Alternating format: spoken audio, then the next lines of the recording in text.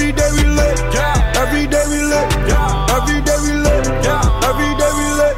Welcome, Rochester, to our 15th episode of our Let's Get Lit podcast. You have Cleonda Florence, Naima Atkins, and we are back in the building. It has been a minute since last year, November, and I'm so excited. I know Naima's excited because we got the doctor in the building. And I don't think y'all ready for what we're going to talk about today about Let's Get Lit, the things we carry. So I'm going to pass it over to Naima, and she about to bless us with the doctor. So on mic in the studio, we have Dr. Tiana Velasquez-Smith. Is it Tiana or Tiana? Tiana Velasquez. Pardon me, excuse me. She is the director of early childhood at the Rochester Area Community Foundation. In this role, she spearheads initiatives to enhance early learning and development across the Rochester area. She earned her PhD in teaching and curriculum from the University of Rochester, where her research focused on Black girls' literacy practices in predominantly white schools. Currently, Dr. Velasquez-Smith serves as an adjunct professor at the University of Rochester, imparting her expertise in early childhood education to future educators through courses that focus on literacy acquisition, classroom equity, the any issues of race, class, gender, and disability in American schools. Additionally, Dr. Velasquez-Smith is the CEO and founder of Sensational Inclusion, an organization dedicated to creating inclusive, sensory-rich educational environments. She is committed to empowering educators and caregivers and celebrating the unique abilities of each child by offering high-quality tutoring, professional development, curriculum development, and educational consulting services. Let's give it up for the doctor herself in the building. What's up, sis? Ew. Hello. Welcome to Let's Get Lit. So, for those who are just listening for the first time, LIT stands for Liberating Individuals Through Literary Text. And we are going to begin our interview the same way we do it. When did you fall in love with literacy? When did I fall in love with literacy? What a great way to start this conversation off. I'll give you a little bit of background story, and then it'll help to tell the evolution of how I fell in love with literacy myself. So as you've all learned and listened to, my research is centered around Black girl literacy practices in predominantly white schools. I didn't come to that research on accident. The truth of that is I was a Black girl in a predominantly white school that didn't cultivate literacy learning for myself. Excuse me. So really, growing up, I taught myself how to read. I had a kindergarten teacher who I failed kindergarten for reasons that he deemed that I was not a reader, right?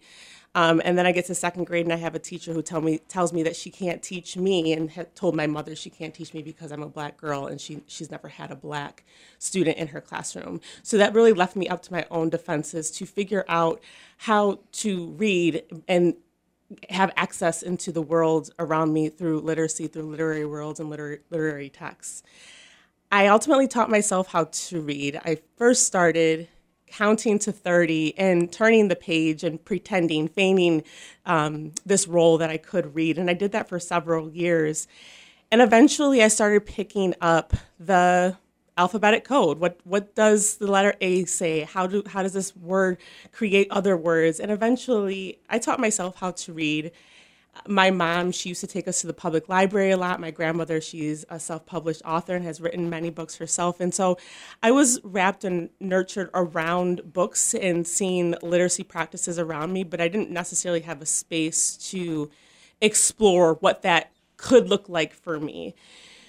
So with all of that background, going into the classroom and trying to teach students how to read, I wanted to do it in a way that was joyful and playful and culturally responsive and sustaining. And so by doing that with young minds, that is what allowed me and has brought me to being in a space to saying that I'm a lifelong reader, a lifelong lover of words and texts and meaning. And so it really started from a place of hardship and loneliness and kind of going on a journey on my own. And then in many ways healing my own inner child by supporting and working with so many students and families in the primary grades. I'm just over here like I'm mad. I'm upset. The things we carry. The things we carry. The things we carry. Mm-hmm. And Naima, when did you fall in love with literacy? I fell in love with literacy the first time I heard KRS-One, the first time I heard Eric B. and Rakim, the first time I heard Third Base, the first time I heard Queen Latifah, the first time I heard Lauryn Hill, the first time I heard anything hip-hop related and using... the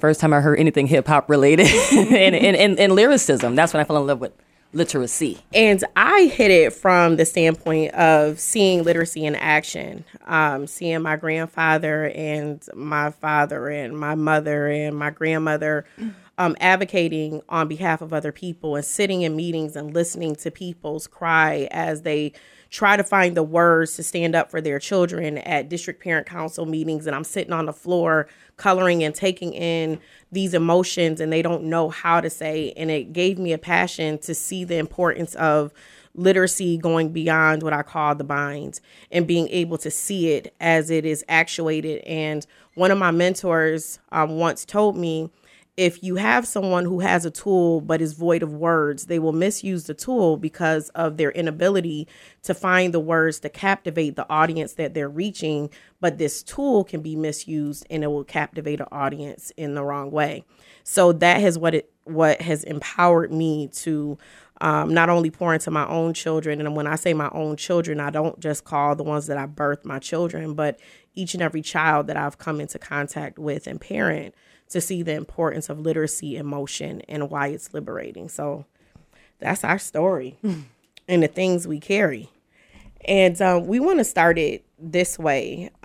You hit some things that Naeem and I have oftentimes run into, because all of us are educators in our own right, and that has been a foundational framework. How do you think the mindset of loneliness, rejection, hardship, even abandonment, how do you think that impacts one's ability to be lit? Oh, gosh. Whew. Okay. When a child doesn't have access to literacy spaces or access to a space that holds enough love, care, joy, for that child to express themselves, whether it be through writing, whether it be through picking up a book with someone on the front cover that looks like them, you really are detached from a sense of self, a true deep sense of self. So much of our self-expression as human beings on this planet happens through words, through writing, through reading, and that is how sense making is produced, right? Like if children are stripped from the access of reading or to reading that's accessible to them, then what ways do we expect them to properly critique the systems around them? When we're talking about Black and brown children, how do we give them the space to critique the things that are ailing them every single day, seeing the same things day in and day out, if we're also not holding enough space for their genius to flourish? And so I think that's what happened to me for many years. I think as I think about those times where I was not in a space where I had access to an educator that sat down with me and said, "Hey, Tiana, let's break this apart. Let's break it down. Let's make it consumable to you in a way that makes sense, but in a way that's also culturally responsive, but also brings on your Black girlness, that also brings in your neurodiversity." It was a really sad and often dark place to be, and I think the question that you asked is the question that we should be asking ourselves every day when we go into classrooms. If I don't do what is right and well by these students, what am I not allowing them to be? How am I letting their raisins shrivel up in the sun so that it doesn't prosper? So, she really took me out with that question. I've never been asked the question that has in the moment required me to go back into little Tiana, that version of myself that was wildly literate, right? Like, just because I'm not reading from left to right or I'm not decoding, that doesn't mean that I'm not literate to the ways that you're treating me. That doesn't mean I'm not literate to the way that you're holding space for me or not. And that's true about our children. They are literate. They can read you, they can read the world, and they can read words. The teaching of that, it looks different. It's joyful, it's playful. I think as we have this conversation, that's what keeps me in the classroom. I know that I'm being pulled in many different directions on, go to higher ed or do admin, and I like the children. I like being in front of children. I think that it's important that we stay in front of children because I know for a fact that they have a place of love in my space, in all spaces that I'm in with them. But it just, when it comes to inflation and just like having to live, what they pay teachers to love on kids is not enough. So it is a when I'm what's the theme today? What I'm carrying is a burden of like, do I stay here and give the love that I know they deserve, or do I transition out of the space to teach other adults how to be what I am to young people? And right. And if we keep it real, right? I did the same thing. I left my kindergarten classroom for many of those reasons. And in full transparency, I think about that often. What did I leave behind? Who did I leave behind? Whose families did I am not able to support anymore because I'm not in the classroom? Sometimes we do things and we think that it's going to impact a larger group. I know that was my rationale. Well, if I leave this classroom of 30, then I can impact a community of 30,000. Right. And then you learn that even in the spaces where you think the decisions are being made, really poor decisions are being made in those spaces. And so the same reason why I left is the same side I am giving to organizations and institutions. We're still not doing right by our children by mandating a single way to teach literacy and learning. So I feel you on that. And it's funny that you say that, and not necessarily in a comical way, because so many people think it's, oh, you all are doing too much. You're over exaggerating these experiences, and this is maybe a couple of people, and it bothers me because when I was reading the book by Bell Hooks, All About Love, one of the things that she talks about is going back to her bare sheath, her beginnings, and if we're not really aware of what was that beginning like, and how does that beginning impact my middle, and as I move from my micro, meso, macro self, and if we're not careful and how we attach love, what is love? How is that defined? And why is it necessary for me to shower you with the emotion of love, the words of love, the actions books, the actions, and the work of love? That's a real deep, not just something you just throw around. And when you think about that book by Tim O'Brien, The Things We Carry, these were men who were getting ready for war. And it's a shame when I think about this, that as you're talking, it's like we got to get ready for war when we step into the classroom. It's like a battlefield. And it's like you're preparing for what's in front of you, watching your back for what's behind you, trying to worry about what's on the side of you. And this is when I think about like this science of reading, like that is another thing that we're carrying right now. This identity that is being falsified under a narrative that is confusing people. And how is that going to impact our babies? Well, the data's already told us how science of reading impacts our babies. And some folks will say that the research is comprehensive. I will argue, and I'm going to die on this hill, it is not. Just because it's done in psychology, child psych, other interdisciplinary studies, those studies and the sample sizes of those studies do not include Black and brown students. They do not include Indigenous students. They do not include students where they're learning English as a second language. And so to your point, Cleon, and we're having a conversation about this, I feel more often than I think I care to at this point, because there's really nothing good about doing one thing in one singular way and saying it's good for the masses. I don't know how we got here. I understand the importance of phonics. I understand the importance of Governor Hochul's bill, back to basics, and those things do make sense. But what doesn't make sense to me is that we're also not having a statewide, national, regional conversation about culturally sustaining practices embedded and intertwined in all of our curriculum. The first question you asked me was, what happens when children do not have access to the alphabetic code, right? Mm-hmm. I would argue that it helps students feel incredibly lonely. For Black and brown students, they already feel lonely in a system that fails to see them for who they are and what they need. And then we want to have this general idea around phonics first. Let's teach phonics. Okay, And maybe there's someone out there that can show me how to teach phonics in a joyful, playful way that's also culturally responsive and sustaining, or whatever your ethos is at your school. I've yet to see it. And it is very frustrating to me, because I remember when I first got my teaching handbook, when I graduated from my undergrad program, and it was all phonics based, it was all Lucy Calkins based, and I was like, there's absolutely no way. Oh boy. Y'all gonna send me to this black school district with Lucy Calkins in hand and a canvas bag and tell me that this is what students need? I can tell you right now, I've taught autistic students, I've taught E&L students, I've taught students across developmental needs in science of reading. That was the quickest way for them to find an exit outside of becoming lifelong literacy learners. So I'm glad that you brought that up, and I'm sure we'll touch on it a little bit more.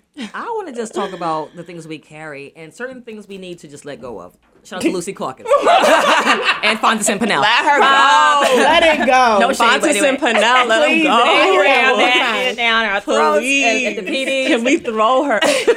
And then just throw it away. It's like, why are we still holding on to that? Why is that dropping everything and reading? And, But that's what, to dear.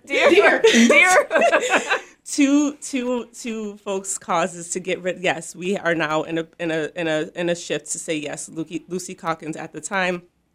Well, okay, I'm not going to go into the history of it. We took Lucy Calkins, and now we're seeing that it's no longer effective. But then somehow we were like, okay, we're going to throw all that out, and we're going to swing on the other side, right? Because she's advocating for balanced literacy. Before that was whole language. Right. So now we're going to go right to science of reading. Without any sort of people at the table. Like, y'all act like Dr. Zaretta Hammond hasn't been outside for decades telling us this is why culturally sustaining teaching, especially for literacy learning, is so important to the brain. Y'all want to talk a lot about brain-based teaching. The work in the literature has been in existence. We have the pathway. Same with Dr. Goldie Muhammad. She's been telling us, I think she defended her dissertation in the 2012, 2013. Yeah. Like, she's been out here for a decade telling us that this is what needs to happen, and this is how we do it, through identity, through joy, through criticality, and through skill building. I'm just taking the lead of the elder black women in the rap tradition. I mean, just our elder Septima Clark, Marva Collins, Harriet Ball, who is the OG brain behind the whole KIPP charter school movement, the knowledge is power. Mm-hmm. I think that we have enough black women educators who understand what it means to have taught in a one-room schoolhouse with multiple different ranges of literacy in one space, and made it fun, and made it joyful, and made it something that they can, create and have as their own. I think that the more they're erased from the literacy legacy, and we forget that, we need to go back to, I guess, Sankofa, go back and fetch it and then bring it forward, because we have groundwork, we have blueprints already, codified and mapped out for us. We just have to remember to go back and fetch it. Yeah, and we don't got to go too far. Right? No, and that is one of the things that I want to talk about as we carry. Is if we don't know the who before, and all you look to is the Lucys, and you don't pick up a book by Marva Collins, who wrote and other people wrote about the amazing work she did, it was no one answer to her way. Right. And that's why when people come with this one-hit wonder type of approach, the one-size-fit-all, and the damage that we do for generations.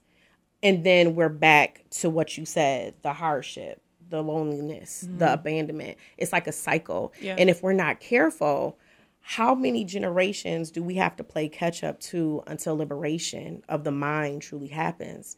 And that is what we're about to get into, because everybody now is hitting this science of reading like it's a buzzword, and everybody's going around and saying it like they're carrying it, like they, their life depends on it. And as a result of it, because of who it is, the position they have, the power behind their position, no one's asking any real questions.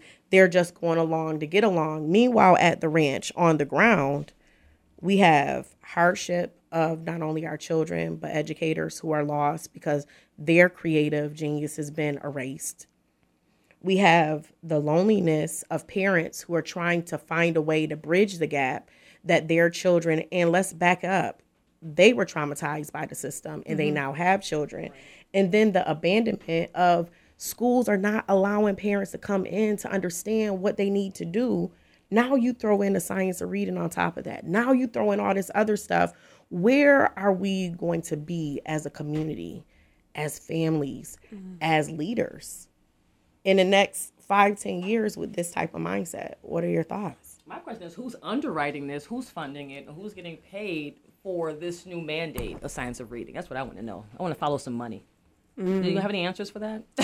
So I don't have any answers for that. I had the opportunity to, and I'm sure the three of us here are familiar with the Right to Read, the documentary that came out a bit ago, right? Then you have the work of that journalist. I'm drawing a blank on her name. Came out.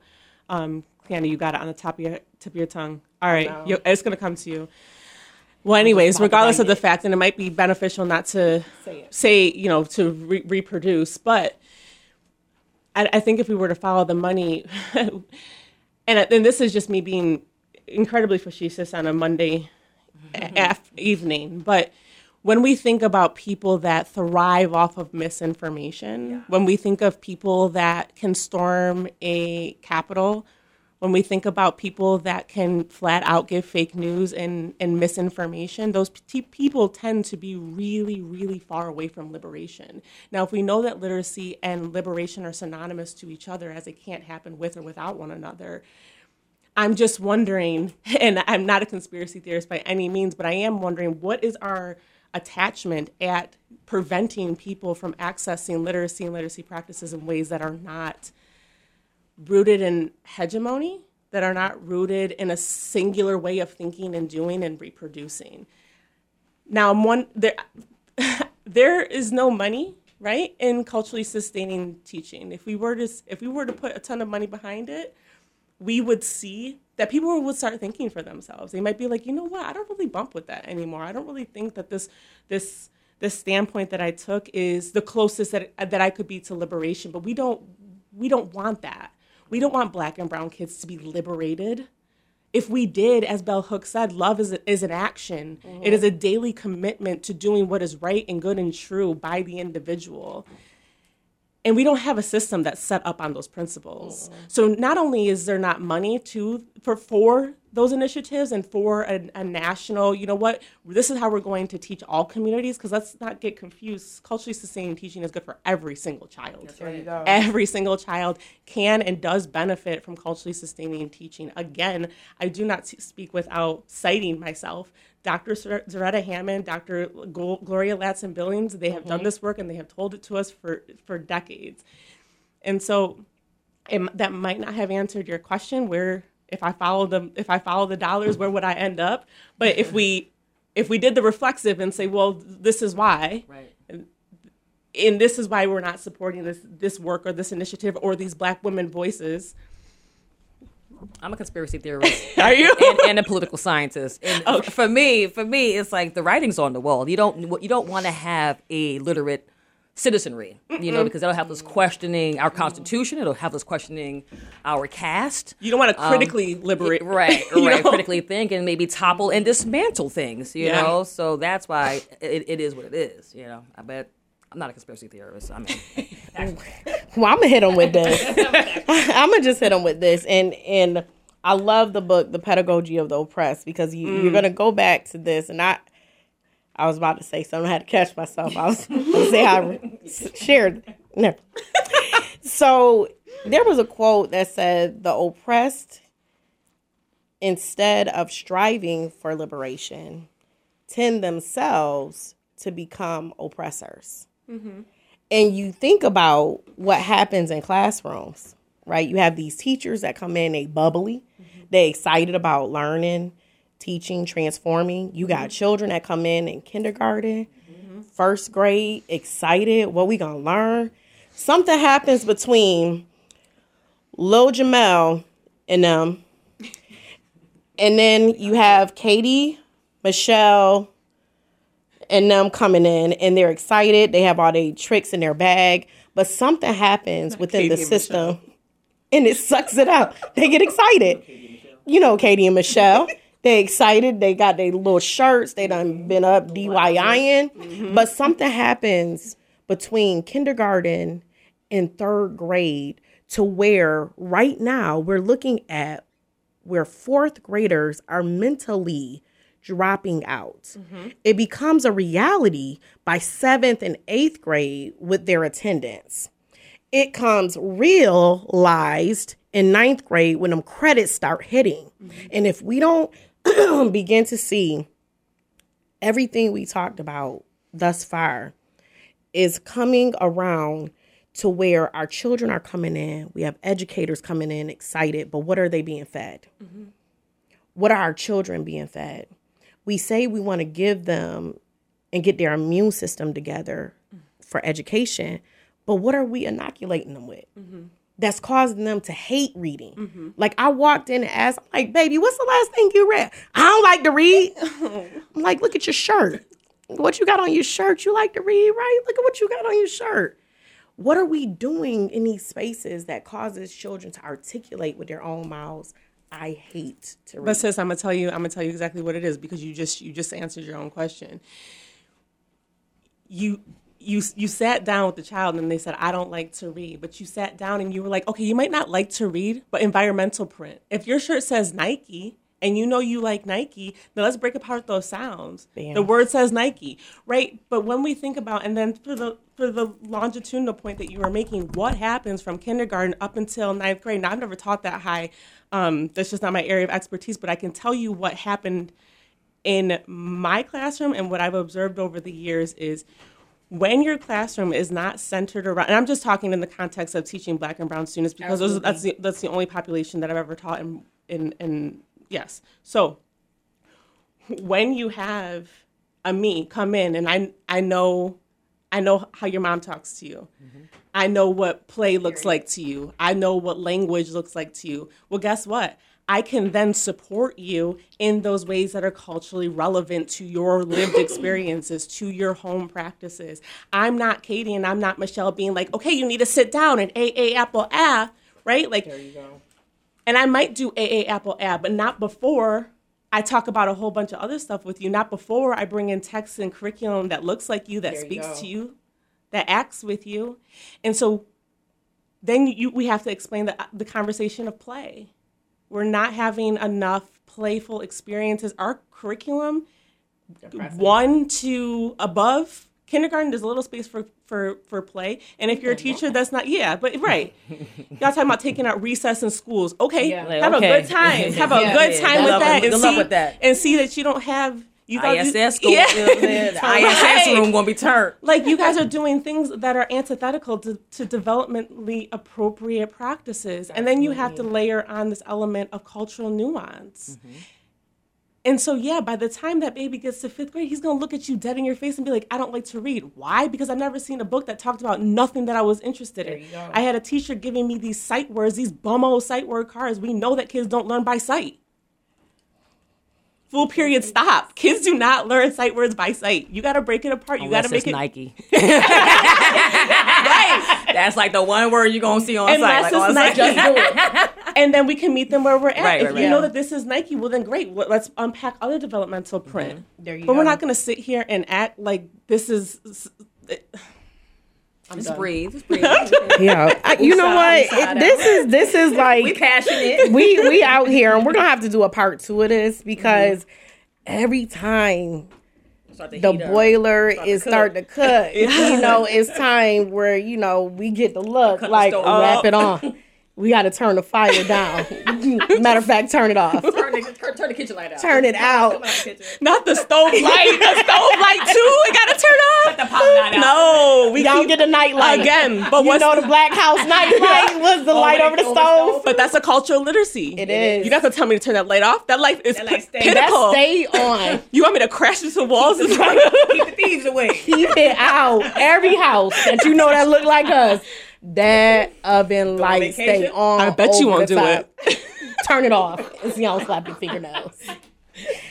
Well, we want to thank you for coming in, and we're gonna have to look at a part 2 because this is a very powerful and needed conversation because we want to inform the community about why literacy is so important and liberation through literacy and why it's important. I want to close out. Naomi, you got anything you want to say real quick? I just want to say we missed y'all. We back and we lit. That part. So we're going to end with Judgment by Nikki Grimes. Y'all know I like to end with a nice little poem. Here you go. Caged innocence, we study the heavens for a lightning bolt of justice, a hurricane of grace towards parents whose souls' sin is love of us and freedom. Our sin being labeled disposable souls. Let's get lit.